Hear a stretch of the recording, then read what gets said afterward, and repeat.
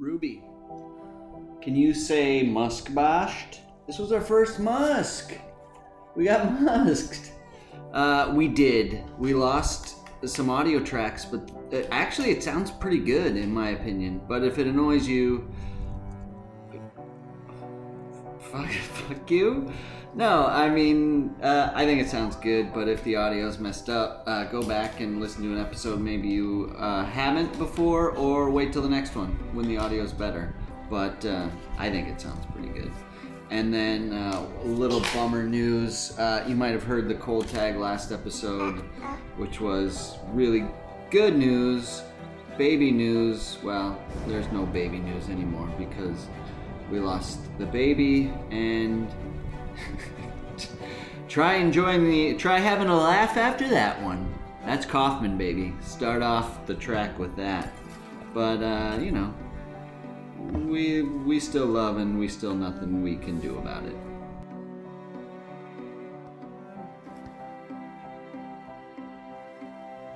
And Ruby, after hearing that, the audio of the intro talking about the audio is actually worse than the audio.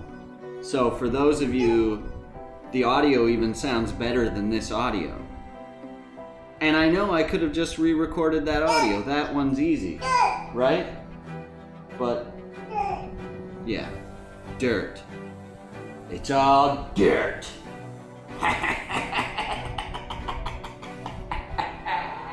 Rudy! Oh, Rudy's about to bite you in the face. Well, now, Ruby, we just need to keep talking until the audio track finishes, because there's crescendo and there's... You know what crescendo means? Give me that face. Oh, dog bone. I think the track is done. Every day, life asks you the same question. What are you going to try today?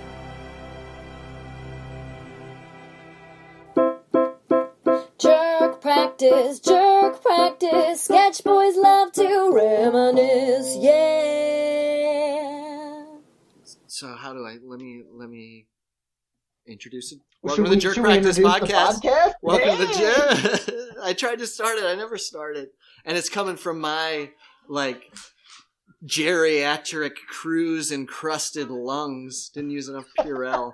So everybody, I apologize for my voice, but welcome to the Jerk Practice Podcast. Daddy H.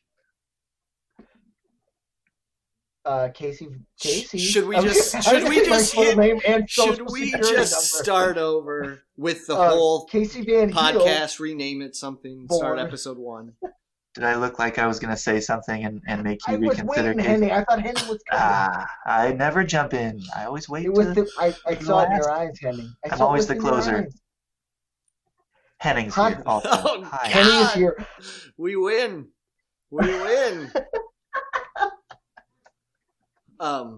was I going to say? My name is Casey, and I'm here as well. Right. And also Henning. Right. It's a very somber experience, apparently. Don't steal my spot. And I'm Hans. And Henning. Hi. And welcome to the Jerk Practice Podcast. I'm Hans. Casey. Casey, sorry. And Hey. Kaufman, baby. Kaufman. We got to keep it going for the full hour.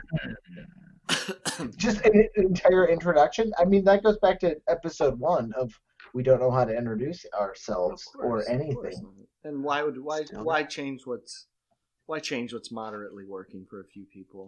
What I was gonna say is, I thought of the most amazing invention today, since we were on the topic of babies and everything. And so, like we were saying, Ruby's getting her teeth, top teeth. Obviously, a painful experience. She was just on the cruise with us where we had requested a crib for our room, and they had they're called what are they called? They're like the pack and plays. And it works as a crib, so it's just a portable crib.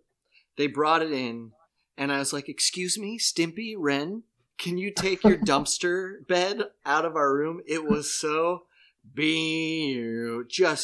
I was like, if you're going to give us the most stained mattress I've ever seen, put a sheet on it. Like, this isn't steerage on the Titanic. So we're like, yes. The terroir on this thing, you're like, ooh, how many voyages is this? Ooh. We will not be needing this. Can you bring us a different one? And they brought the other one with 2 sheets on it. And it was outrageously filthy. So we're like, no, you can take it. And then so she can just sleep with us. So this is the preface of where I'm at now. So there's that compounded with, we just packed like 30 of these to-go pouches that are all like, they're baby food pouches. So it's like, one is beets. So imagine it's 2 vegetables and a fruit. And I would imagine there's 60% fruit and the other percentage is vegetables. So they get their vegetables, but it's a sweet treat. But that's what we had to feed her. Yeah. So she's living the dream, sleeping between us, nice and warm, luxury, drinking these sweet treats. And then she starts to get her teeth. And now we're home. She's not getting the sweet pouches. She's having to go back in her crib. She's still getting her teeth. And while I can empathize with having to go back to a routine that's not as fun, I can understand having to go back to eating food that's more nutritious and wholesome. And I can empathize with the concept of ripping through your gums. I'm only human. And while I'm not reactionary, the alarm bells going off in my head when this screaming keeps happening and happening and happening because you feel incredibly guilty just by having the thoughts in your head of like, I guess it's over. I guess these are how terrible things happen. Because my brain was just like, it was a REM stimmy. Like all of a sudden you zoom into my brain and it's throbbing. So I was like, I'm gonna lose my mind because she's so upset. She didn't get to bed for like 2 hours last night, which is very unusual. Dad talk. But I was like, oh my God, headphones that you can focus into the frequency of a baby's cries, and then you won't hear the baby cry. Also, I guess dangerous. But when you're in, but so I was across the way. We're having dinner at my neighbor's. And I was like, what a far-fetched, crazy Muskian invention. He goes, I got those in the other room. I go, what? He goes, yeah, those are a thing. I go, what? And he pulls out these headphones, these Bose headphones, that he can focus into whomever's voice or frequency you want. And he put them on my head. And he's like, yeah, when I'm working, because he works at home, he's like, I put these on because, I got to work. And I was like, what is it? What is this? What's permanent happening to me? Yeah. So that is a thing. There's noise canceling headphones, but these sound like does he have to actually go around to the annoying person and say, hey, let me get a little sample of what we're doing? Test. I don't. Can you give me so I could hear avocado. I could hear him and Meg and his wife fine. And I could hear just, and it's actually good because you could hear their daughter faintly. So I was like, and it sounds awful. It sounds awful saying it out loud, but it's hallelujah. Potency canceling headphones.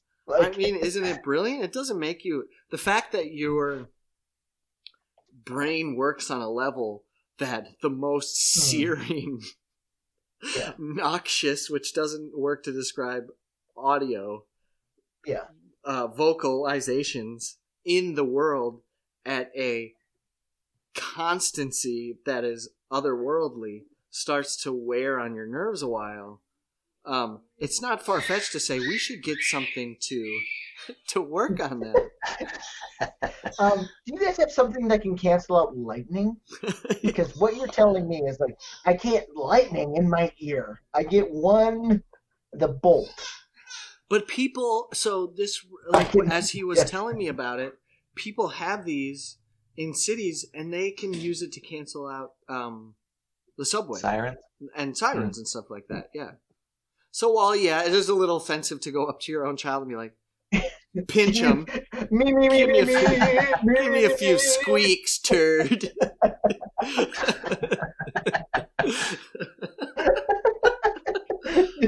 just drum that belly. Like, just give me a couple decibels. Oh, but I'm doing very good, Dad. Why would I scream now? Just scream, goddammit. It's. I will say, yeah, man. She legitimately started getting her teeth in the worst way about 5 days into the cruise, and that is it's a cruise killer, baby. For everyone, for her mostly, obviously, but that's intense. She had her first, this is so fucking boring to anybody listening. Because I was just about to say, she got her first fever and took medicine. So, anybody else got something? How about that Subway commercial? Maybe the greatest piece of, can you call it cinema? Anything, yeah. I've ever seen. I know I've talking up Monrovia the last few weeks, but that Subway commercial, I wish. Isn't that the most? Yeah. Speaking of things that are unnecessarily long. No, Henning. I'm telling you, there should have been at the end of Marvel movies after the credits where they have a little clip of things going on. All of Monrovia should have happened, and then the credits, and then it should have been a Subway ad. That's how long it should have been. That whole movie was a Subway ad. The whole movie was a Subway ad. Yes. The whole movie credits, then logo for Subway. How great would that have been? Smiling. It's like Thanos snaps, and then everyone just gets a sandwich. Ooh. It's like, instead of your empty bassinet where your child was because he snapped it out, it's like, ooh, a cold cut combo. And the rings on his hand were a red onion, black olive, a peppercini, a piece of Swiss cheese, and a squirt of mayo. That's an impossibly big olive ring. That's like off of each finger, it's a black olive each. That's Christianity, and that's oh, Thanos, you're the worst. I think Thanos is blind. He doesn't know he just has produce on his fingers. Just sucking a cabbage. I thought it was a gauntlet. It's just a cabbage. He just cooked his arm into a loaf of bread. Like that knife. You guys remember that when somebody got their Subway sandwich and it was a bread knife cooked into their Subway loaf? Oh, that would have been amazing. Like, that's the thing, like, you take a bite, you're like, yeah, there's a fucking knife in here, dude. A 12-inch long, Yeah, like the perfect, that had to be some disgruntled situation happening there. But yeah, to be able to get the perfectly knife-sized loaf, it was like, can I get my meatloaf, or my meatball hoagie, 2-footer, please? And the guy's like, I got it. I got your 2-foot meatloaf hoagie. Foot long. Don't cut it in half. In here. You can't because there's no knife. Don't let me get too off track. So context is key. Casey, you sent us, it was yesterday or the day before, one of the legitimately most amazing commercials I've ever seen. Pierre Johnson and Mir. For any of you who haven't listened to it, you need to check it out. But Casey, you can go ahead and describe it. How'd they find it first? Oh yeah, how'd you find it? How would they find it? Because my wife, Ash, was like, you have to, and it was like a game. She was like, I'm going to show you a commercial, and I want you to right now pre-guess what it could be, and then as you watch it, like, you can amend your, answer. So she played it, and it's this very... What was your pre-guess? Sorry, what was your pre-guess? I don't... I was like Ford. I was silent. Just based on the first image, the first couple seconds, you're like, it's going to be Ford or Chevrolet, and you watch it, and this commercial is so epic. It's just this couple. It's a young man and a young woman as they go through their entire life, and they like fall in love and fall out of love and like meet each other again and like do crazy things. The dude becomes an emo punk for a Jesus little head. bit. Emo punk and like Beautiful just, music. beautiful orchestral music, and like it has that emotion. like patina, like that rough patina, and like things are out of focus, and you're like, holy shit, this is someone's life. We're watching someone's life unfold. Beautiful. And they're falling in love and they're falling out of love. It's like the fucking, like that monologue that Brian Cox gives in, I feel bad. Before we had so much talk of it. No, it's too spoiled. I was gonna say people aren't gonna be able to give their guess, but it doesn't ruin how amazing the commercial is. You watch these kids and like in and out of focus, and they fall in and out of love and fall in it like. And you're like, what the fuck is happening? And then the guy goes to war and comes back, and like she becomes a nurse and does something. Like that's not what happens, but like that's like the tone of the commercial. And then finally they meet, and you're like, I think they're gonna like get married. Right. And then the guy like takes a break and is like, before I propose to my wife, I need to take a pit stop. And then there's an out of focus like brimmed hat, and you're like, is that fucking Subway? And the motherfucker stops to get a Subway sandwich. It was his fucking Subway commercial. So perfect. So glad they took that leap. Was there a tagline? Like, No, women come and go, but Subway's always there. It just said Subway. It said Subway Eat Fresh, right? Or no, it said because life is made of choices, right? Yeah. Oh yeah. It had to do with like, yeah. There was. Sure. They have how many choices? How many combos can you make? Multi-grains, white, wheat.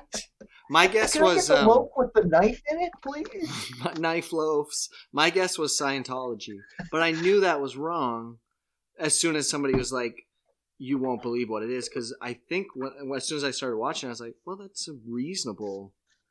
I think a religion, or oh my God, we could redo it for Lutheranism.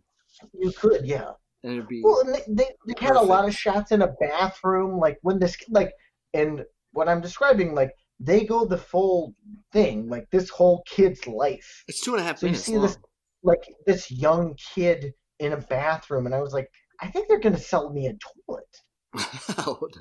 Cold. But then they went out of the bathroom, and I was like, I don't know. Then there's a lot of water because it's raining and it's sad, and I was like, well, I'm still not going away. Maybe a bathtub. It had nothing to do with water or tubs or the vessels that children are born into. No, it's like would you like a Pepsi with that or some Sun Chips? When he went to shaving his head in the emo phase, I was like, oh, we're heading towards suicide prevention. Yeah. But again, that makes too much sense, and not in the you know what I mean? It fits the narrative. Yeah. Or like I was like, oh, addiction, but that fits the narrative. So when somebody said you're not going to believe it, yeah, you would not believe it, and I couldn't.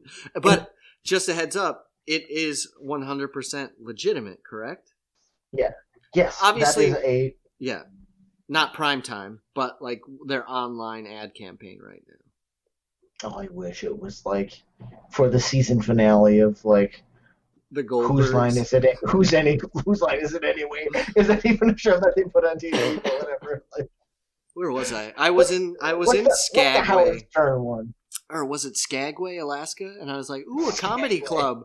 And I was like, I don't know any of these comedians. That's all right. Local Skagway. If only Greg Stone was up there in Skagway, Alaska. I mean, do it up. Alaska's beautiful. I'd go there in a heartbeat. But then I was like, oh, they got Whose Line Is It Anyway? Didn't recognize anybody on that lineup but Dave Foley. I was like, I've never seen. It's Canadian. That was it. It's Canadian adjacent. Oh my God. Yeah. It's kind of the perfect commercial. It's more than legit. It's the ultimate commercial, right? It's perfect. Because you can put anything at the end of that, and you want to buy that thing. Yeah, and that's like Could have been Subway. Could have been Scientology. Could have been this Ford truck. and that was that commercial. It was like that was the most Don Draper-esque commercial for anyone who's watched Mad Men. Like Alright. they like you watch this kid fall in love with this girl and then fall out of love with this girl, and then Hans made mention of like he has a fucking freak out and he shaves his head, and you're like, I'm watching this commercial and I think he might try to kill himself or he might try to do harm to people, and this might be, and it doesn't. It sweeves and whirls, and he comes back, and his hair's a little bit longer, and he meets the girl again, and they fall in love. But he goes to get a fucking Subway sandwich. It's like fucking crazy. We just showed you an entire boy's life from birth to getting married. If you relate to any part of this, hey, try a Subway sandwich. Does that make you feel better as a person, or like, can you relate? Are you like, oh my god, it's hard. Life is hard. Oh shit, I might need to get a cold cut combo. I was just like, whoever made it, not Subway, who paid for it, whoever made it, I was like, oh, I hope they direct the next Marvel movie. That guy was passionate. Exactly. It was beautiful. I know. What was I going to say? Here's something, guys. Wait, on Subway. So, do you guys want to know something interesting about how we always predict? We're the predictors of this Dom reality we talk about. Yeah. And how we always second guess why we list Bill Murray, and it seems to come into play every about 58 episodes or so. We're like, how did Bill Murray get on our list again? We all love Bill Murray. Did you see this? Either of you? That he abused Richard Dreyfuss. Thank you. But like in the saddest way, it made. I'm not a Dreyfuss man. Well, no, I'm not either. Well, I have nothing against Richard Dreyfuss. Either, Abused? Isn't he older than Bill Murray?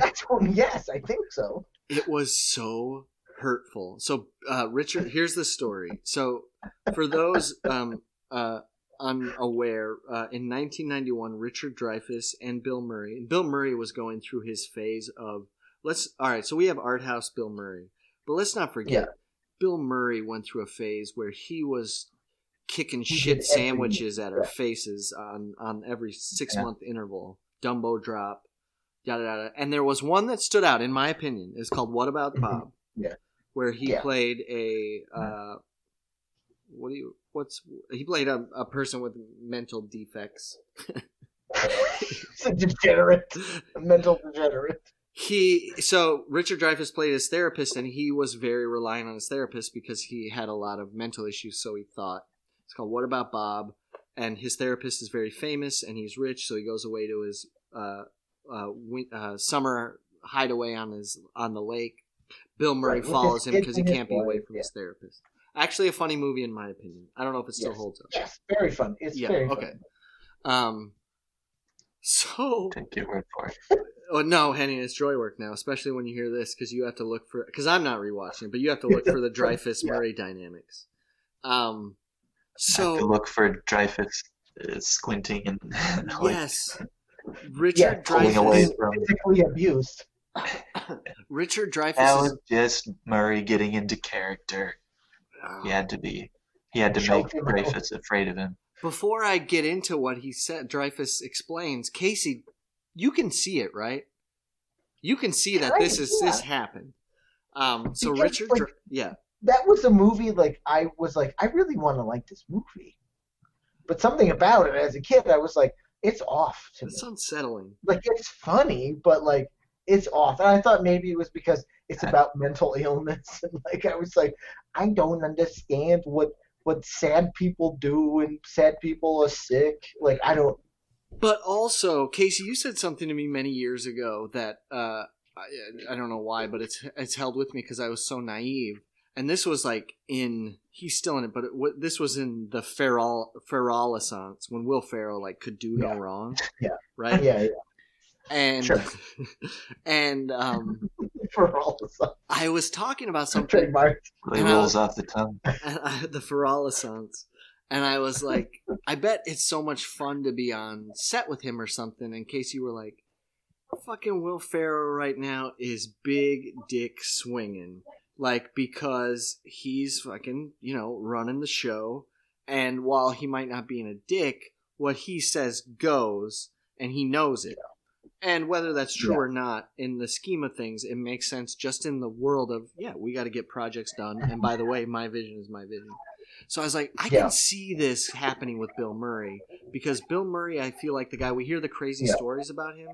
But this is just like, if Bill Murray sees like a weakness in you or sees something or sees a crack, I feel like all it's going to take is a little tweak and he's digging in there hard. Mm-hmm. So this is Richard Dreyfuss. Yeah. He's given an online interview. It's like a bio of him or a retrospective, and they're interviewing Richard Dreyfuss and his contemporary. So I click on this story that says basically just Murray abuses Dreyfuss. And I was like, what does this mean? And I went, oh yeah, they were in that movie, What About Bob? So Richard Dreyfuss is sitting there. He goes, so Bill, can I do a dry? I'm Richard Dreyfuss. So Bill Murray,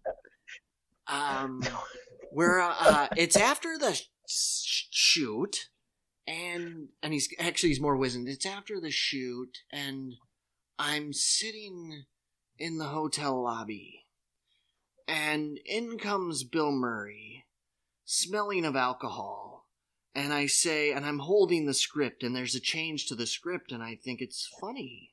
So I say, Bill, there's something funny in the script, and he goes, nobody, he says, in his loudest voice, he says, nobody likes you. You are tolerated.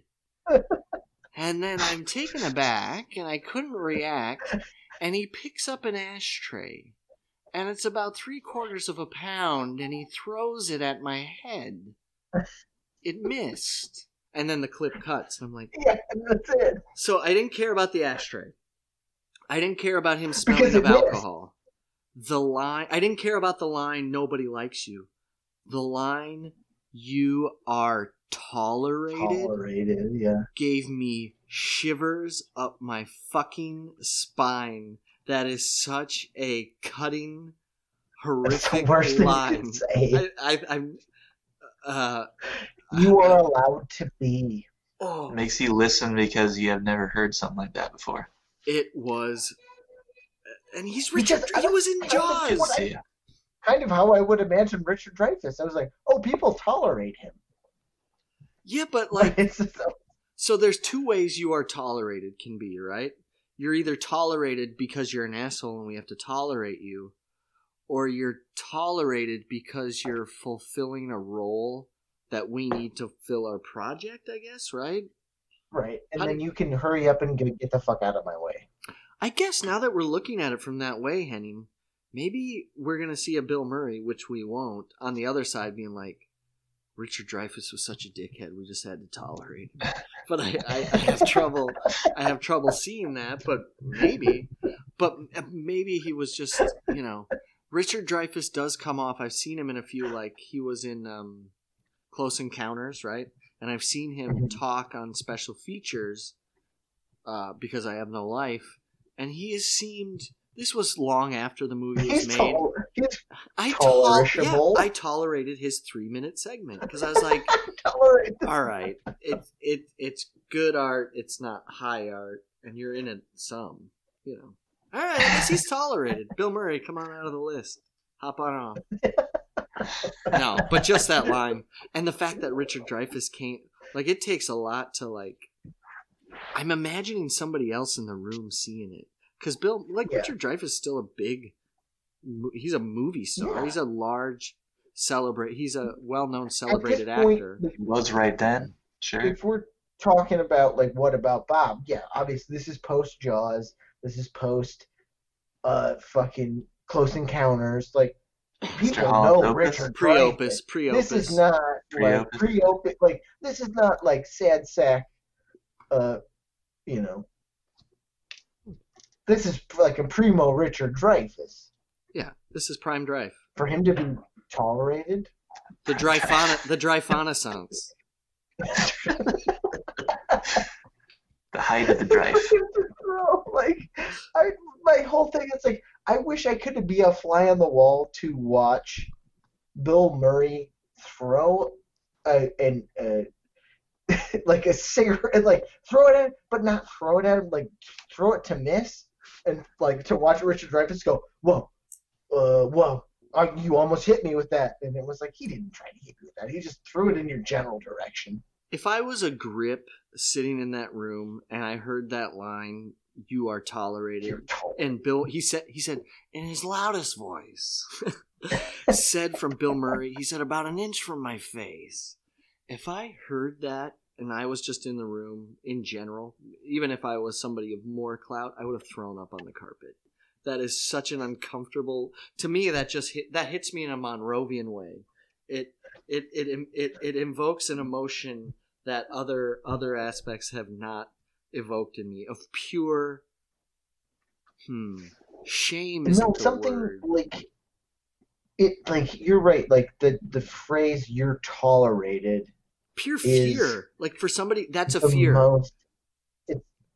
It like I don't know how I would react to that. Like I would rather say someone, "Fuck you, you piece of shit." Yes, but if someone just goes, everyone you see tolerates you, and that is it. Because that's if you're like, like, I'm nothing. I'm garbage. I'm a garbage person. Because you might be in a room and you're like, this is a weird dynamic, or think of it at work. I'm not sure if that person likes me. That was a weird comment. I don't know.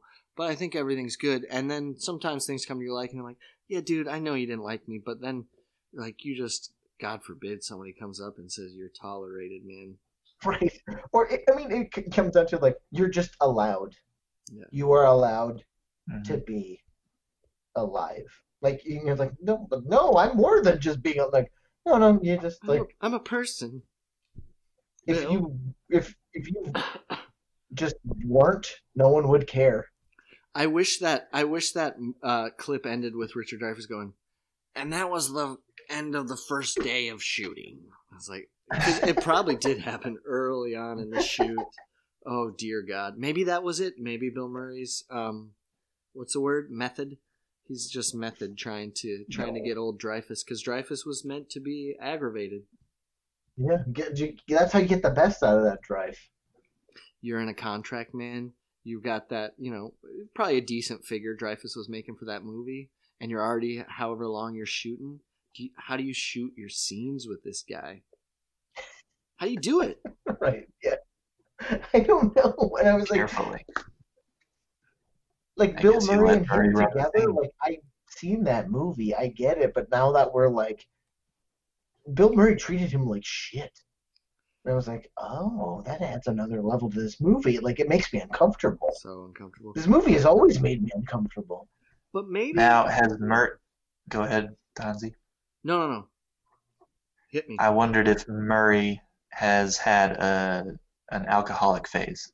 And are we looking at him like pre-Downey's-ance? This is him, Robert Downey Jr.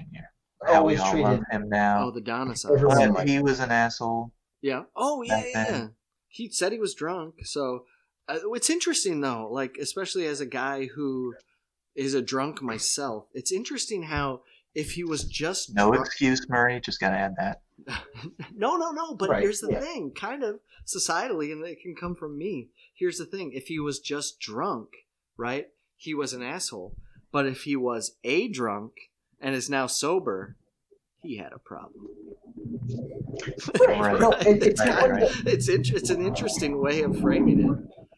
Ashley and I had this exact conversation because we were talking about it a few days ago. But it was like Bill Murray treated Harold Ramis like such shit.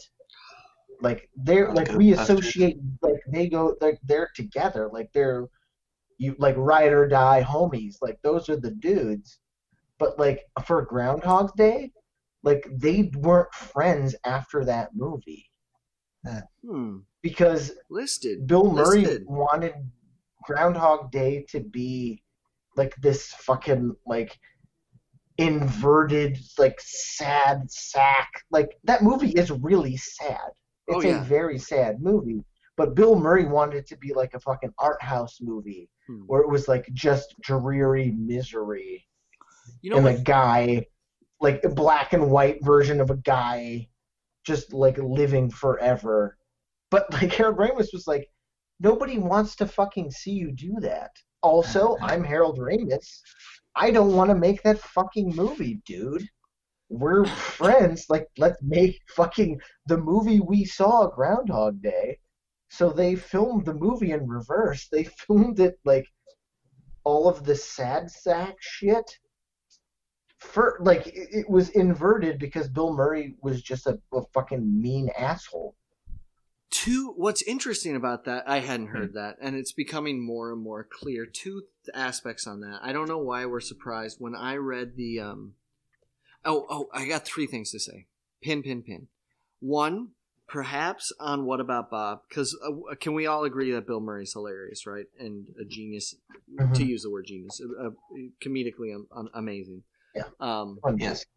No doubt about it. Okay, so maybe as part of his art form, he's a comedy purist, because Richard Dreyfuss was the straight man in that movie, but he had a lot of times where he had to hold the chops and be the comic in the scene. And he's not a comedian. So maybe to a comedian like Bill Murray, that shit is tolerated. Okay, so that's one pin. No, I don't. You can throw a fucking ashtray at someone's face because you're not funny enough. Two, in a book I read, an Andy Kaufman, the Bob Zmuda book, I believe, or who is Andy Kaufman? I forget. Bill Murray was not on the first season of SNL, but he was on the second, right? Andy, because he ended up on a show called This Is Fridays or something, the competing show. Yeah. Even though he was in with all those guys, that's how it worked. And he was very adversarial to Andy Kaufman, who wasn't a primetime player, but was actually on the first season. So when Bill Murray got on the second season, he made it a point to send a dozen roses written out to Andy Kaufman's girlfriend every time Andy Kaufman was on the show, and send it to his dressing room. That's some fucking next level Machiavellian. That's some fucked up shit, just right? mean. Trying to Kaufman? Kaufman. He's Kaufman-esque on Kaufman. It's the Kaufmanisans. But well, and that's like, I'm gonna kick it to Ashley because we were talking about it, because I was like, did you read the thing about like Bill Murray being mean to Richard Dreyfuss? And we talked about it, and like basically she was like, I think that's why he's so cool now. It's because he was a piece of shit for a really long time, and Chevy Chase doesn't have the third eye to be able to be like, right. Chevy Chase showed up at my fucking christening and paid for drinks. Right. But Bill Murray's like, I can't be fucking the next Chevy Chase. Yeah. I'm cool. Like, I'm cool. Like, all those dudes are cool to a point. But, he was like, I need to atone for, like, how shitty I was for a while. And that leads to your point, Henning. That is a pure path of a raging alcoholic for many, many years. You have to start to make living amends to those. Well, depending on how you do it, but you have to start living you can't just all of a sudden. In my opinion, you can't, and it has nothing to do with programs or 12 steps or rehabs or anything. If you're going to be an alcoholic, in my opinion, I don't think you can just stop drinking and not take any of their action to be a better person, because then you'll either kill yourself or other people, because you're just going to get so bored, and you're even going to be madder. Because drinking, at least you can drink to forget and ease the tension of the moment. So maybe he went that way. Third pin, Casey. That's so amazing. You mentioned Groundhog's Day, second season of what Bill Murray, his aspirations for Groundhog's Day was. I don't know if you guys remember, a second season, Bill Murray's first solo filmed short. He played a guy, like his classic, like, my name is, the loose lip on the bottom, and he had a character name, and it was just a guy walking through the streets of Manhattan, black and white, grainy, like soft, like violin music playing behind. He's like, let's call him Chester Abernathy. I'm Chester Abernathy, and I'm living my life. And he's just walking around, and he's talking in this, like, soft kind of affected tone, and then he just walks to his own grave and looks at it, right? Which is amazing. Yeah. I think that's how it ends, or that's how it should end. It ends at a cemetery. I think it's his own grave. It better be his own grave. But if that's not the sketch, we've just written the greatest old school Bill Murray sketch. Pretty cool. Yeah. Right. I'm gonna have to put. So I'll put a link to the Subway commercial. I'll try and find that and put a link. But anyways, that fell very flat on SNL because there was no. They weren't ready for it. There was no winks. It was just very dark and very art house. Not as bad as George Harrison unveiling his crazy music video on Saturday Night Live, but I'll put a link to that shit too. Oh my god, George, okay, that sounds like legit fun work for me. I gotta find that. Henning. Also, This Is Friday Night. I didn't know that existed. Oh yeah, no, it's called Fridays. I think it's not even like This Is Friday. Friday. It's just the day of the week with an exclamation point. Michael Richards was on it. Yeah, and it's fucking not Charlie Kaufman, but fucking Andy Kaufman. Seinfeld. Oh, what? Was one of the writers on it. Larry David. Larry David. Oh, and then he went to SNL on Fridays with the Z. Mad TV was on for a long time, huh? Is that still on? Did you guys not see the expose about not Mad TV, but In Living Color? Oh boy. Where everybody was loaded. Jim Carrey admitted it. Everybody was blitzed. They were fucking lit. Is that which is why it didn't go on, man. It couldn't live. Homie did play that. Homie played too much. Of course they were doing drugs. It was like the late 80s, early 90s. And it wasn't Shakespeare. They had cue cards. I saw I read the clip. It was Jim Carrey's like, we did a lot of drugs. I was like, yeah, no shit. Here's my reaction. No wonder you guys did a lot of cocaine. No, I believe it. Here's the In Living Color news that gets my reaction. That's like, wait, what? On In Living Color, the expose. So we heard a lot about Saturday Night Live and their drug use and alcohol use. So we made sure that there was no extracurriculars, drugs, alcohol. We did testing on set. It was a completely clean set. I go, oh my god, you guys were fine when you wrote that dog shit? Sober? Homie the Clown? I hope he had mushrooms in his butthole when he was fucking writing that shit. You had a fucking sketch where you just had a guy in a headlock and he played a black potato head that was a detective. You fucking handicapped. You made a black man play a retarded person, play a superhero called Handyman. Ooh, and he fell out of a window at every instant that was possible. Oh, you guys weren't stone cold sober? Nah, I don't believe it. Oh man. Yeah. Of course. But what? So, wait a minute. The real question we should be asking is, who's asking questions about In Living Color? Got this hot take. Founded documentary about himself. It always ends with his art. Is there? I always thought this, and it cannot be an original thought. And it's probably a thought that's not necessary, and it's probably a thought of me going too deep into sociological dynamics or something. But I was like, does it have to on a primarily on a show that's primarily made up of people of color, including black writers, producers, directors, creators, everything? Does the most outlandishly famous person have to be the one white guy on the show? I mean, that is just like some... Yeah, dude. I mean, come on. It was that Vanilla Ice parody that put him over the top, that endeared him. He plays the like tough lady with the pasties. Like, here I'm gonna kill you with my lady. Vera This. DeMilo. Vera DeMilo. That's it. Like the ugly. Like yeah, no, you're right. Like how was the only rising star of that show the fucking one white guy? Because he could do anything. He did every impression. He could do whatever. I guess It's not fair. It's not fair. Because he had to be every white guy on that show. Oh, maybe he You're got. saying he had to play every white guy. To do, yeah. What an interesting theory. No. He ended up getting the most screen time because he. But honestly, I wasn't in Living Color, man. He's not the Phil Hartman of that show. He is. Like, that's who they cast him as.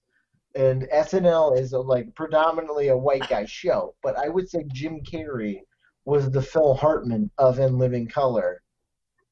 I wish they had inverted it. And like Phil Hartman was the fucking Jim Carrey of In Living Color. Then we would have had like Phil Hartman, Pet Detective. But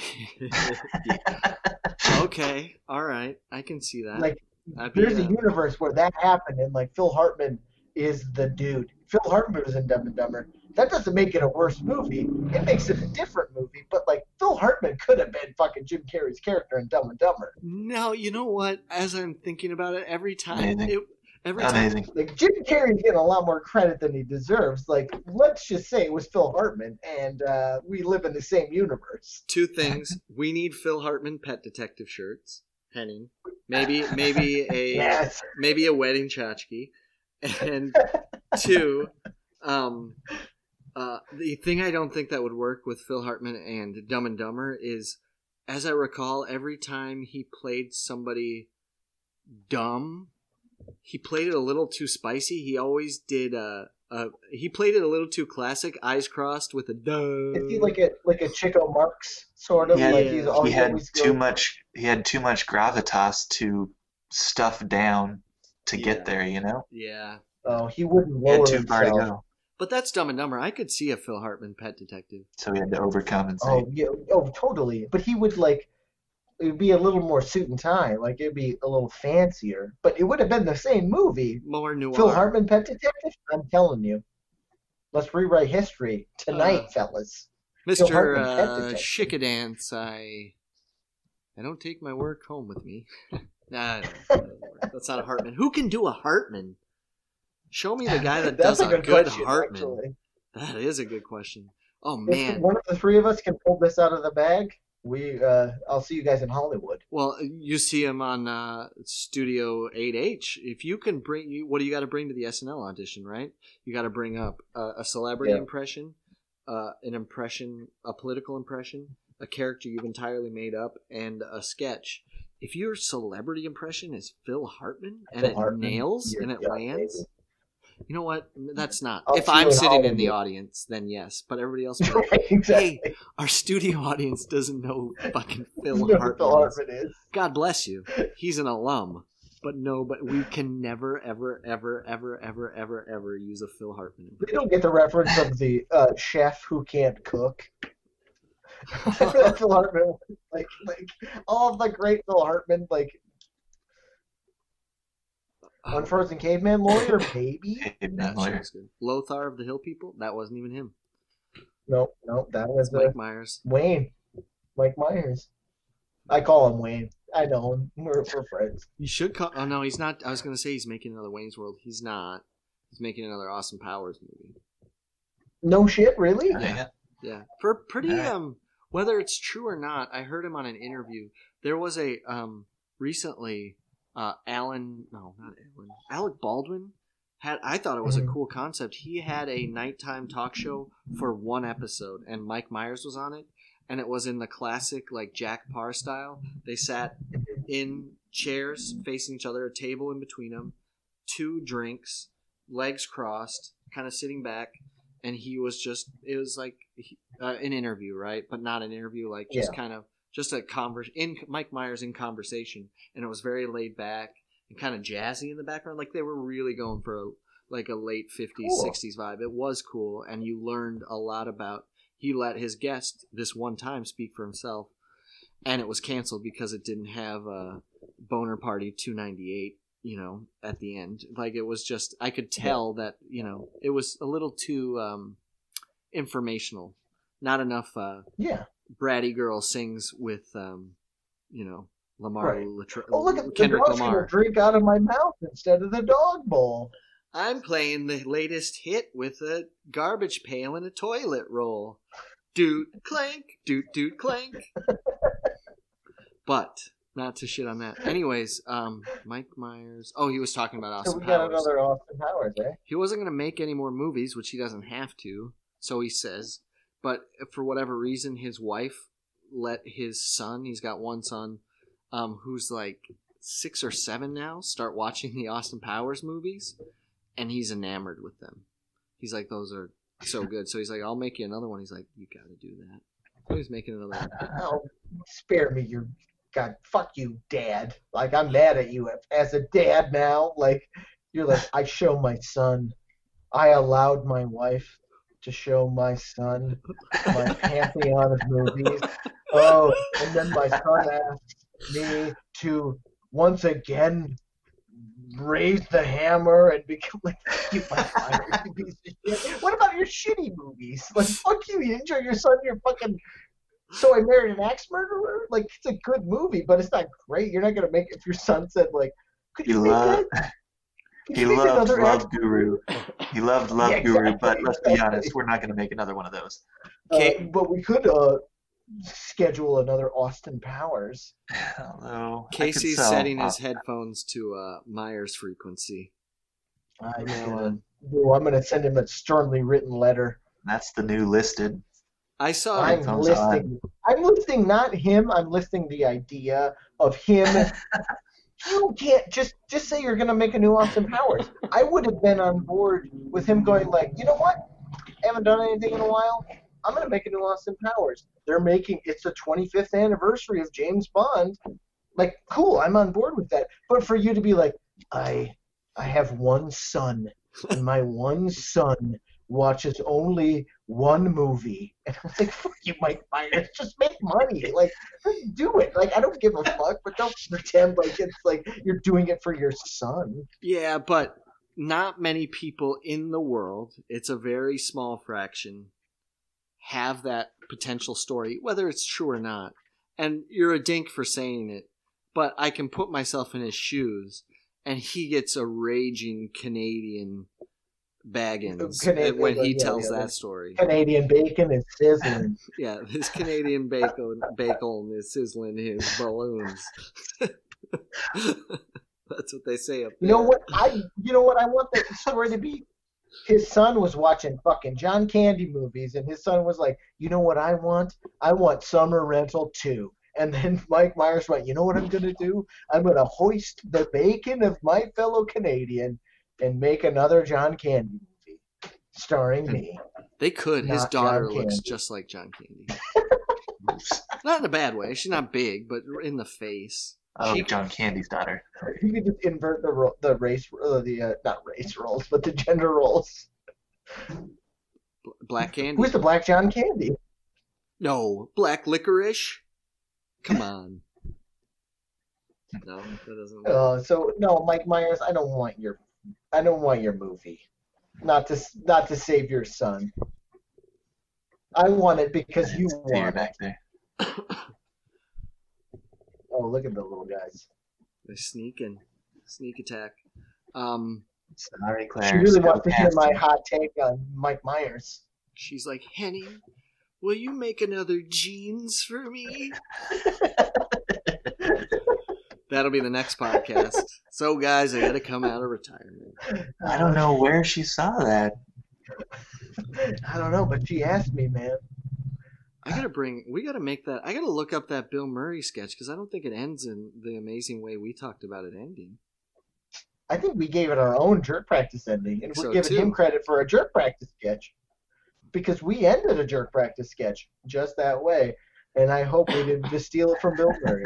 Because it would really be a mixture of Hey Dad and Shoes. Yeah. But you shoot it in black and white. So it's this sad sack character doing a monologue, walking towards his own grave. Towards his own demise. Wow, yeah. that's fun. That's fun. Let's see.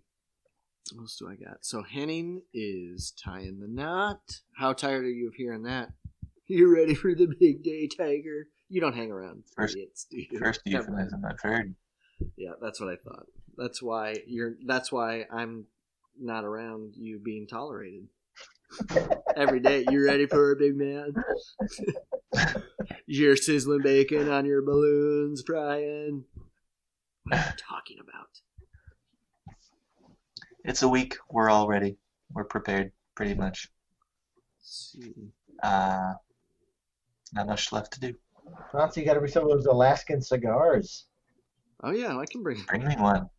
I have one, Henning. I'll bring it to you. I'm keeping it in the fridge. I was like, maybe it'll get wet or something. It was so dry, and they were so nasty. Okay. I can talk about the cruise a little bit. Cruise was awesome. Have you guys ever been on a cruise? No. One. Okay. Yes. Yeah. How dry were your cigars? Baltic Sea. All right. Well, maybe I'll stop talking, Mr. Myers. Going all the way to the Baltic Sea is. I don't know. It seems more exotic than Alaska. That's all I'm saying. Okay, so we get this to fill everybody in. We get this amazing wedding gift 2 years ago from my family, my brothers, sister-in-laws, my parents, to go on either a trip to Hawaii or an Alaskan cruise, which my mom's been talking about for 25 years. And so we get this option, right? And immediately Meg is like, oh, so we're going to Hawaii. And my mom goes, this is after the wedding. You guys were at the wedding. She goes, no. Andrea. I wonder if I'll have to bleep names here. No. I mean, God forbid. They do not listen. But anyways, in the broad out into the ether, she goes, oh, no. I don't think we talked about choices. And she has been talking about this Alaskan cruise for 25 years. So what I do is I go, and Meg starts, she's like, yeah, I've never been on a boat like that. I don't know if I like the idea of being on a boat in the middle of the ocean like that. She goes, oh yeah, you'll be fine. Like basically. We're close to the coast. And then I go, all right, guys, settle it. Because now, by the way, I'm between son and husband, right? There's navigation that really does exist, even if you're a scumbag louseabout like me. It's not a 90s sitcom. It's not everybody's loves Raymond, but there are dynamics. And I don't have extremes on either side. But in this instance, I was like, all right, guys, I got you. And my mother's not, you guys know, Henning, you met my mom. Casey, you definitely know my mom. She's not domineering in the least, in the sense. No, but if she gets her spurs into something, right? She's getting that Alaskan cruise. So I go, easy guys, let me rip up these pieces of paper. We're all gonna write down a choice. I'll put it in a hat, and as it goes around, people, and again, I'm not saying names. I go, you didn't write anything.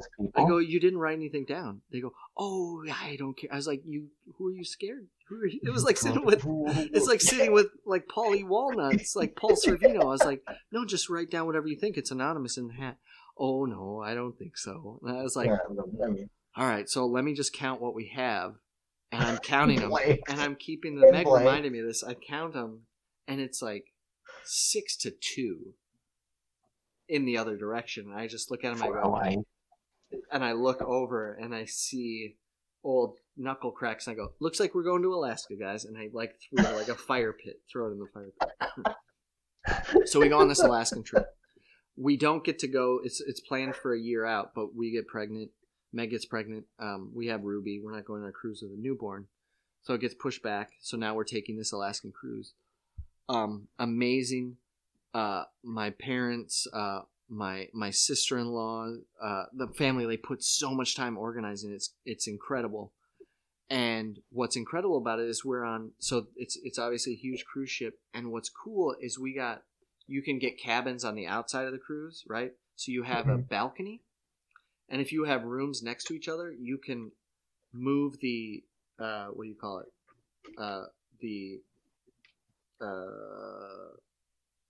The wall in between the divider? Yeah, I can't make a bigger room? Yeah, you can move the wall between, not the divider, the wall between the balconies. So you can connect all your okay. balconies and have like this balcony to hang out. My mom's been talking about Alaska for 25 years. Right. I spent So 2 she years needs a planning balcony. this.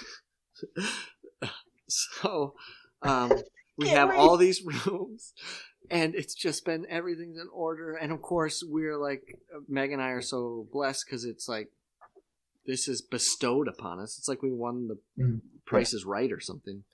And we get there, and we've gone through all the customs. We flew in. There's a whole debacle with the rental car, which some other day I'll get into it. It was unbelievable. These Canadians, let me tell you, these Myers. But so we're on. Everything's good. We look at our tickets, and my parents' room is on the floor beneath us. And they're just like, what? And Andrea looks at it, she goes like, no, that's... What? That doesn't... We've had these... That doesn't make sense. Oh, by the way, a travel agent has been handling all these things. So I was like, oh my God. And so my parents happen to be in the middle of these balconies. So not only do we not have the rooms together, we're still in this phase, are not going to have the rooms together. They're not like 3 together to open the balconies. It's split with somebody else that's been given their room. So Andrew's like, no way. And it's an extravagant trip, right? So she goes down to talk to guest services.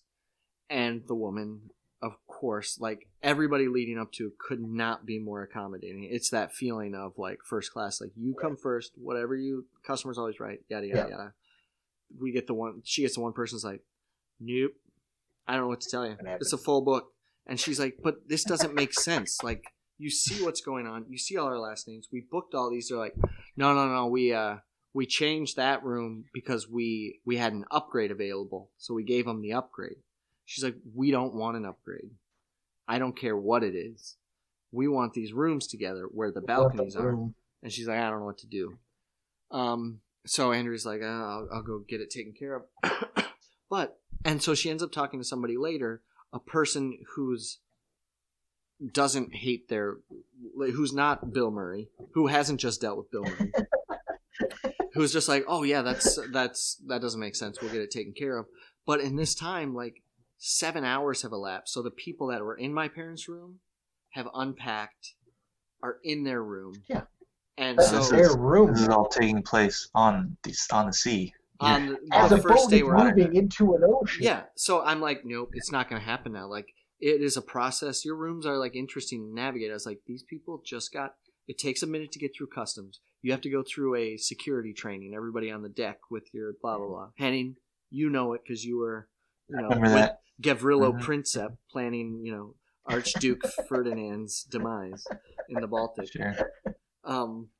So she. So I was like, it's not going to happen. Lessons in German. And it didn't. It did not. It didn't happen. Obviously, these people were like, he said, "Let me just talk to them. I'm sure it'll be fine." And they were just like, "No, we're in our room. We don't want it." And the guy's like, "No, it's an upgrade." And Meg went down to my parents' room, and it was the exact same room, but one floor lower.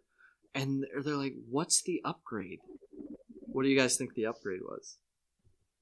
Altitude, obviously. It was one floor lower. Shit, I don't know. Like, I'm trying to think of like the most Subway-esque. Yeah, it's very Subway-esque. Extra soap. Going down the ship is the upgrade? So they were one floor below us in an upgrade. Oh, and your parents had the upgrade because they were being lower. Which is why they separated us all, because they said, well, we gave them an upgrade. The upgrade was, they had the exact same room, but it was slightly closer to the elevator. Shut up. That was it. Shut up. Fuck you. Fuck you. That's it. But that makes sense. It makes sense in a point, like, if I'm going to be like, Americans are gross, like, that is an upgrade. Like, we're closer to the elevator. Like, but fuck that shit. To be one floor below your family, just to be closer to the elevator to go up to visit your family. So it was so of course it's like, I'm like, feel like so terrible because my mother's been talking about this since I was since I can remember, the family Alaskan cruise trip. And but the worst part is when it's all going on, they see the wrong room number and they're going, I go, because on a cruise, Henning, you know this, on a cruise you get a little card because they need to keep track of you. So anything you do, you swipe the card and blah blah blah. So they need to get On and off the boat. on and Who's off on the and boat if you're making a purchase or something. So I was like, Right. Andrea, Dad, they were just gonna go take care of it, and I was like, Mom, just come to our room, and then I was like, wait, no, you're both have cards. You should probably go with because they're gonna have to change cards or do whatever. But I had their book bag, right? True Home Alone 2 style. Yeah. I walked to the room with their book bag that my mom had on their shoulder. And this is just such a miserable experience. So they're in there and they're dealing with it, and this woman's obviously very rude. And then all of a sudden, my dad goes, Where's the bag? And it was such a chaotic move, right? My mom goes, I don't know. He goes, Where's our bag? She goes, what do you mean? He's like, you had the bag. She goes, I don't know. And he goes, we need that bag. And she just goes, in front of everybody, Lee, there's so much cash in that bag. I was like, of course that was relayed to me. And so, You're like, I have the bag with the $sign on it. I have that one. So eventually I get a call from my brother who's like, you haven't seen Mom and Dad's bag. I was like, yeah, she gave it to me. It's in our room. And, there's relief on everyone. And I'm told later, like, just this whole situation, there was this thing with the rental car where basically the Canadians were like, as they were checking out, they're like, by the way, if this is 1 minute late, you owe us $700. Because it was a weird booking thing. And I was like, guys, that's crazy. I've never heard of anything. You got a rude desk person. I called them Not Canadians. and talked with the Canadian national car person. They were like, no, yeah, that's right. 1 minute late. It's their regular charge plus double. That's $700. And I was like, what is happening here? So that compounded to the next day, to the losing, to the bag. And I was told at one point, someone looked over to my father. And this is only funny because everything worked out other than the room. And he just had his head in his hand. And he was just like massaging his temple, like just making like the outside world go away. I'm going to sink this fucking ship, and all of you are. Oh man! So it was a rough first go, but then they all had their last laugh because while I'm laughing about that situation that got essentially rectified, Ruby got her teeth like the next day. So we were like, "See you later." Suck it, you two. It should have been Grandma and Grandpa. Yeah. You fucking dicks. So this was a gift from your mom.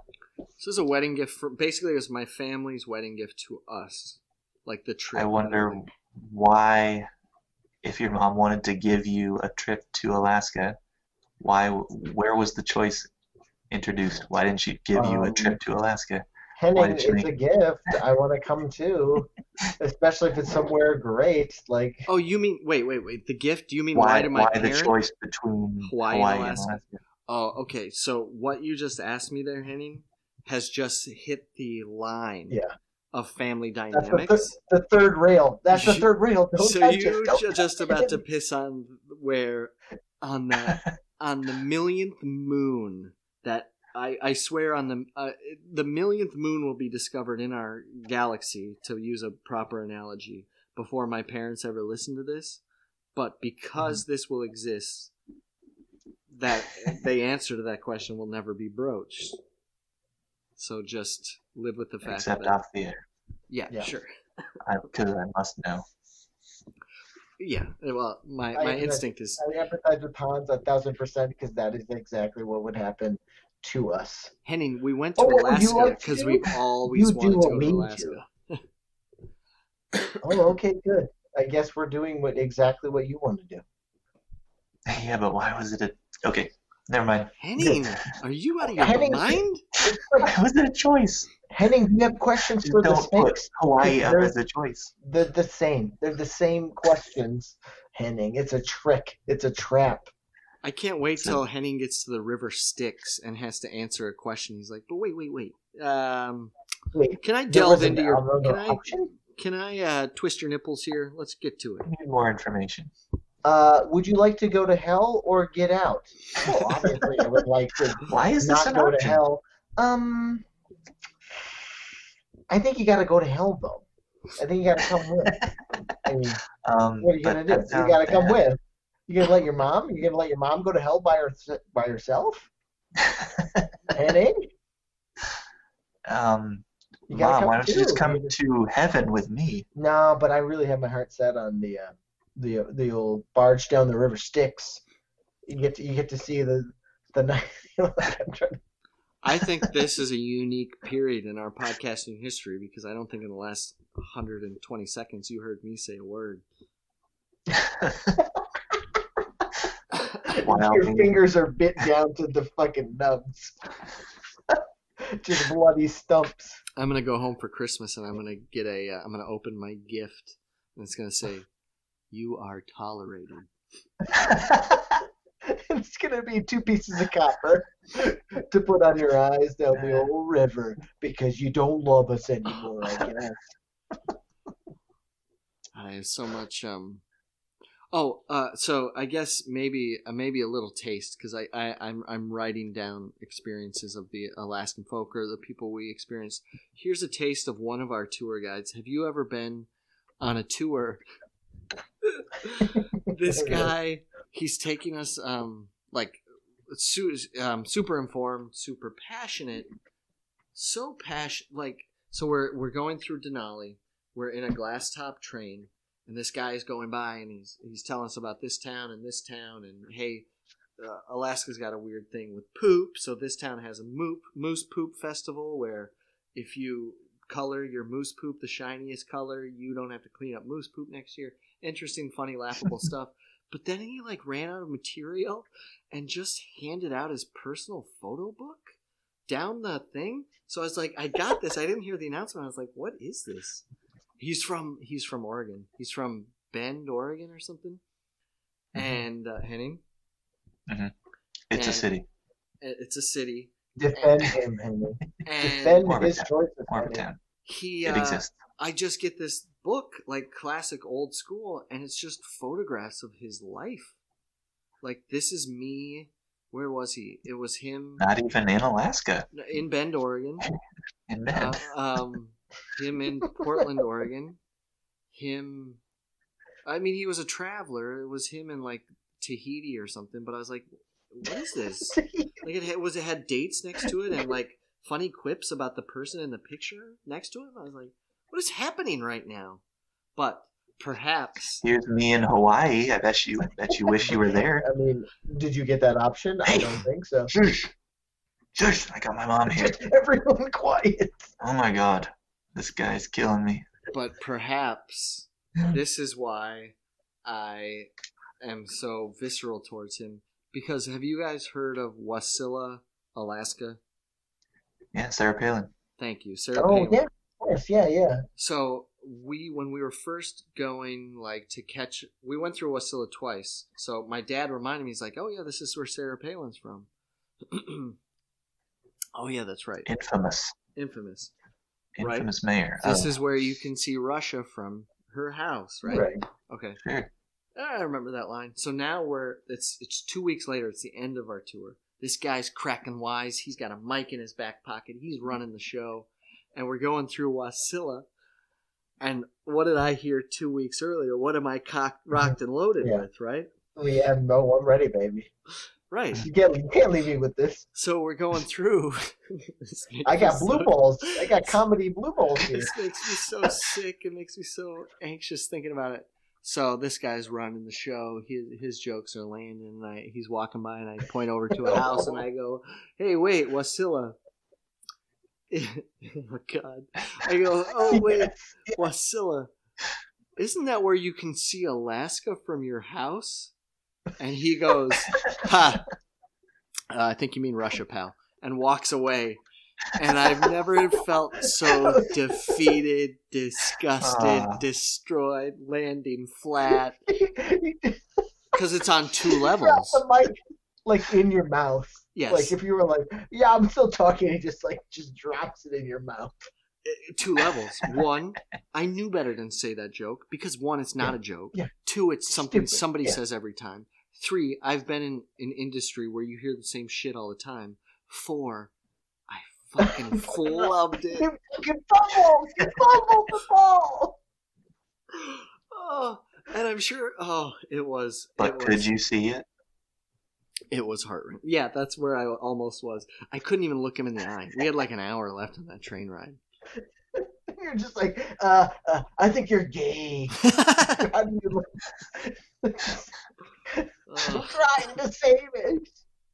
Oh God, it He's was. like, I am actually gay, and the state of Alaska allows gay marriage. Thank you, sir. And you can't see my house from here. Try and save My it like, beautiful husband. no, that was me. That No, was me I was being making Russian. fun of Sarah Palin. That's why, because she would say that. Go back to Oregon. I have your life book, by the way, I guess, so I know where you're from. Oh yeah, no, I so wanted to. I actually told them at the end, and of course, in earlier, more Bill Murray-esque days, as soon as I got off, I go, "Which picture out of that guy's photo book did you take?" And everybody's like, "No." I was like, "No, I didn't," but of course I would have previously, and put an old condom in its place because it was a photo book. It was like a Kodak legitimate... developed my one copy.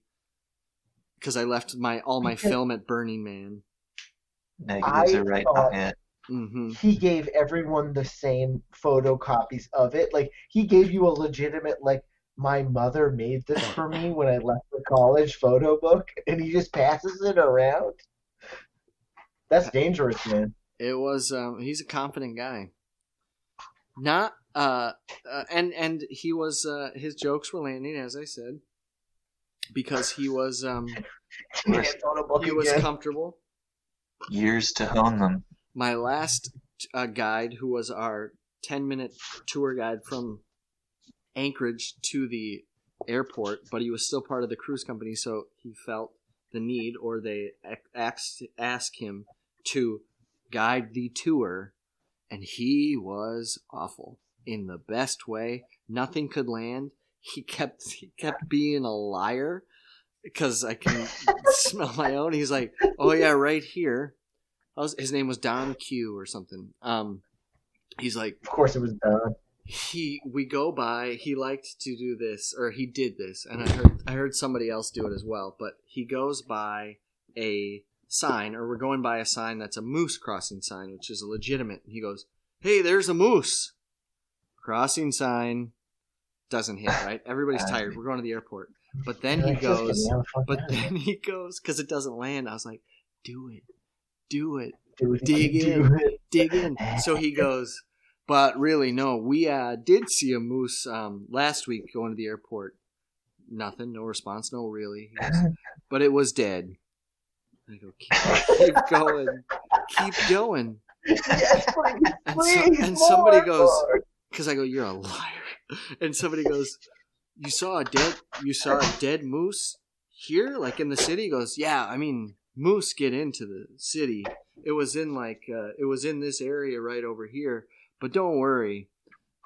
What they do if they find a dead moose, if they can get somebody to take it within 2 hours, they can eat it. So I think somebody probably had some moose." Dead silence. It's like, keep going, you beautiful bastard. He got the biggest tip out of it. He gave me a 10-minute ride. I tipped him more than Photo Book. It was an 8-hour train ride with Photo Book. But he called you out. He scumbagged you. He did. He dick murdered you. Well, yeah. I mean, but no. What is he supposed to do? It's the feelings I feel is me, and it's yes, I flubbed it. So I gave him pure opportunity for vitriol. But the real anger is like, what have I become, or who am I? It's very existential. Why did this come out of my mouth ever? Why would it? Like, sure, I can see how it gets in my brain. I've seen the sketch. You have been a bartender. You were a bartender. You know, people give you shitty jokes all the time, and then when you do your job, you spin it. And when you go, "Yeah, I think you can see Alaska from here," Yeah, And he goes, I think you mean Russia, but I mean, with Trump, am I right? Everywhere's Russia. You can turn that and make you into the fucking hero, man. Wouldn't have worked. I knew the moment it came out of my mouth. No, I didn't. I didn't know I was wrong until he pointed it out because I was like, that was a funny reaction. He just went, I think you mean Russia. And then walked forward. I went, oh, God, I did mean Russia. He just slapped you on the wrist. But Didn't give you the opportunity to take yourself out. I wanted to jump out the top of that train. You should start punching the top of the glass. Like, if this would shatter, I would leave. I didn't look around me to see if anybody was paying attention, if people, because it was late in the trip, if they were sleeping, reaction. You should have played it up like you said, Russia, and been like, am I right, folks? Am I right? I said everything as you grab Meg's hand way too hard, and you're like, I said, am I right? That would have been funny. I think you mean Russia. I said Russia. I did mean Russia, yeah. Don't you get it? Sarah Palin's from here. Which is why I said it. See, the thing about it, Tony, is there was a sketch, and Sarah Palin said, I think I can see Russia. That's how you think you over-explain. Give me that mic. I think you need to sit down next to my wife and my mother while I do the rest of this trip. Who wants to hear a bitch? But the other thing I did, which I think I was the only one in my crew, is that it's like a bar car, but the other thing I did. So keep in mind, you're this guy giving tours back and forth, one a day, I guess. But they offer you at the beginning. They're like, he makes the joke. By the way, here's your bartender. And like my grandma said, you can't drink all day if you don't start now. So the drinks are open. And then she comes out and says, hey, everybody, we have drinks and non-alcoholic drinks. And by the way, if you're drinking coffee or tea, we have this souvenir mug. And if you buy the mug for $13, it's bottomless, right? And you're like, for coffee. I got $14 and I love tea. Coffee or tea. And the other thing is, like, it's a thermos, like a water bottle. You get unlimited sodas. Okay. Yeah. So the kids get unlimited sodas because they're kids and they can ask for unlimited sodas, and they're kids. And of course, if you're a kid and you have unlimited sodas, you better drink a lot of sodas. If you're an adult man who gets the complimentary mug, it gets old. It gets tearing on their soul to order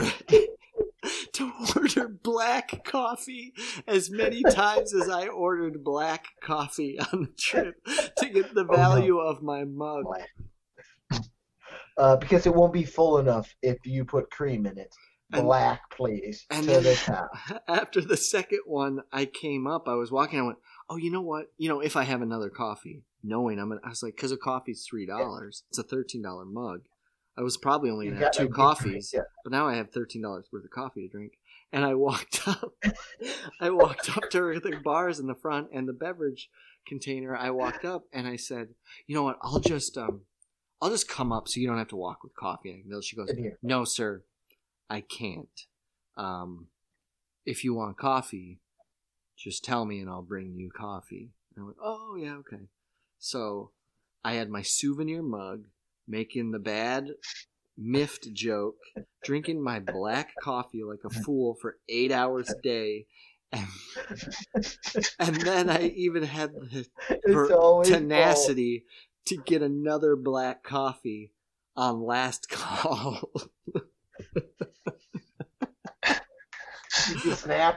That's all you need to do is just to snap. I need a little more. She was so surprised, especially seeing my mug with, probably a half a cup in there. When she's like, all right, guys, I'm going to start closing tabs. As you come by, if anybody wants another cocktail, let me know now.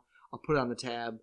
Give me, we'll close out your tab. I'll make sure it's on there. And as she's giving us our tab, I give her my card and I go, oh, yeah, I know you're not putting on there because I have the souvenir mug, but just one more black coffee. And she does that hard scratch like on the jawline of like, I can see the coffee scum on his mug. He doesn't need any more coffee. And you're like, but could you just do me a kindness and fill it for me? And who's the I pay 13. Who's the closest two people on that ride? Old narrator, tour guide, and beverage host. And so after the bad joke and after one too many asks for a refill, I start getting paranoid, and I look up, and they're having whisper conversations up there, and they're looking back down the train. I'm going, they're talking about me. It's me. Am I the Dreyfus of the boat? Bus? They're tolerating me. And they were. They really were. They were. That's why I'm purging it right now. Mr. Dreyfus. And I'm not even Dreyfus. I'm a legitimate toleration. I wasn't even in Jaws, and you tolerate me. It's part one of my Alaskan crusade. And of course, like that 20 minutes that I'm going to have to dissect and bleep and delete. And it's just going to cut straight to me embarrassing myself in front of strangers I'll never see. Oh, no way. But those are the strangers you will see again. Unless you got the guy, the Telluride fucking train driver to listen to our podcast, then you fucking just scorch him. Actually, this is the situation where I do go back and land the joke, isn't it? Yeah. Yeah. 10 years from now. Will you take the tour again? Yeah. Oh, I see. He's been doing it for 7 years. The jerk store He's a substitute teacher. They're all out of you, motherfucker. Maybe within another 10 years, you won't flub it this time. And if I do, Just I'm going to practicing burn and his practicing. photo book in front of him. Throw it out the window. Oh, photo just book! leap into the wilderness. You've been to Bhutan? Yeah! Again, just Exactly, totally you just- projecting all of my insecurities onto my hatred of Like- him. Batman Begins. You light the charges and the train breaks, and you just have his photo book, and you're like, you should have chose differently. Badoosh, badoosh, badoosh. And then they race off, and you're like, and then I win. I have half the train and your memories. I can see your casket from my seat.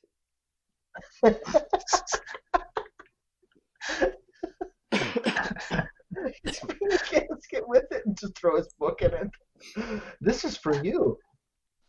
When we're through. This guy's really nice, but he's very threatening. Oh, Just I got you a dump little a something. thermos full of hot black coffee over his head. Just Be done with it. No, this casket's not full of the black coffee that you owe me. See, I'll mess it up, right? Because I'll try and come back and land the joke, but I'll try and be like, they're like, sir, did you bring your own souvenir ceramic mug? That's the 2019 model. Yeah, I've seen those that have been out of in service years. for a decade. Black coffee? Black coffee?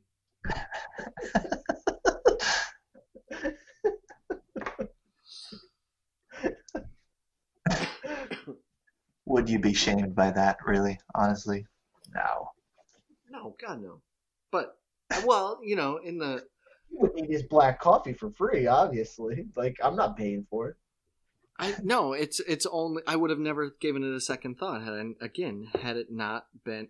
now that it's not blossomed or encompassed in the world of a flub joke and a scumbummer tour guide giving me the rib, you suck. I wouldn't have remembered how many black coffees I drank. I'd be drinking out of my I'm souvenir with you, mug man. right now. Exactly. You'd be like, I drank coffee for days. Like, I drank them out of house and home. I drank so much coffee. I was getting... But I'm with you. Like, you that joke didn't land, and everybody just went, I mean, he's supposed to be the funny guy, but whatever. He must really be work tired. for him, I guess. Get him another coffee. You could have fooled me. Fucking 10 coffees. Guy should have went to Hawaii. Jerk practice, sketch boys love to reminisce, yeah. Hi, I'm Jared the Subway Guy, and this is my story.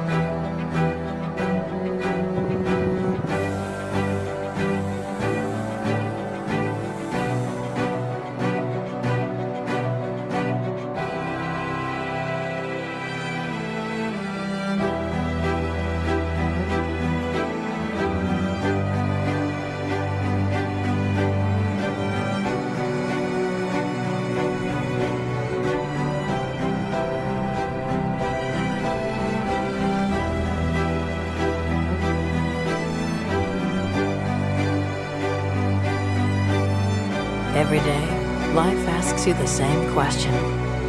What are you going to try today? Former Subway pitchman and convicted pedophile Jared Fogle has been attacked in prison. The 38-year-old was reportedly jumped by a 60-year-old inmate and punched in the face. This is my story. Ready to write yours? Subway. Eat fresh. I just can't. I can't live in this world. I just can't do it. Can't do it. God almighty. All right. Okay, so I think when next we see each other, and again, I apologize. This I pushed us late. It was my bad timing wise. When next we see each other, we will be in Bend, Oregon, trying to rectify a joke through a burning Gathering. What would a comedian light on somebody's lawn? We'll be there gathering information on your new nemesis, so you can really own him in 10 years. A burning brick wall?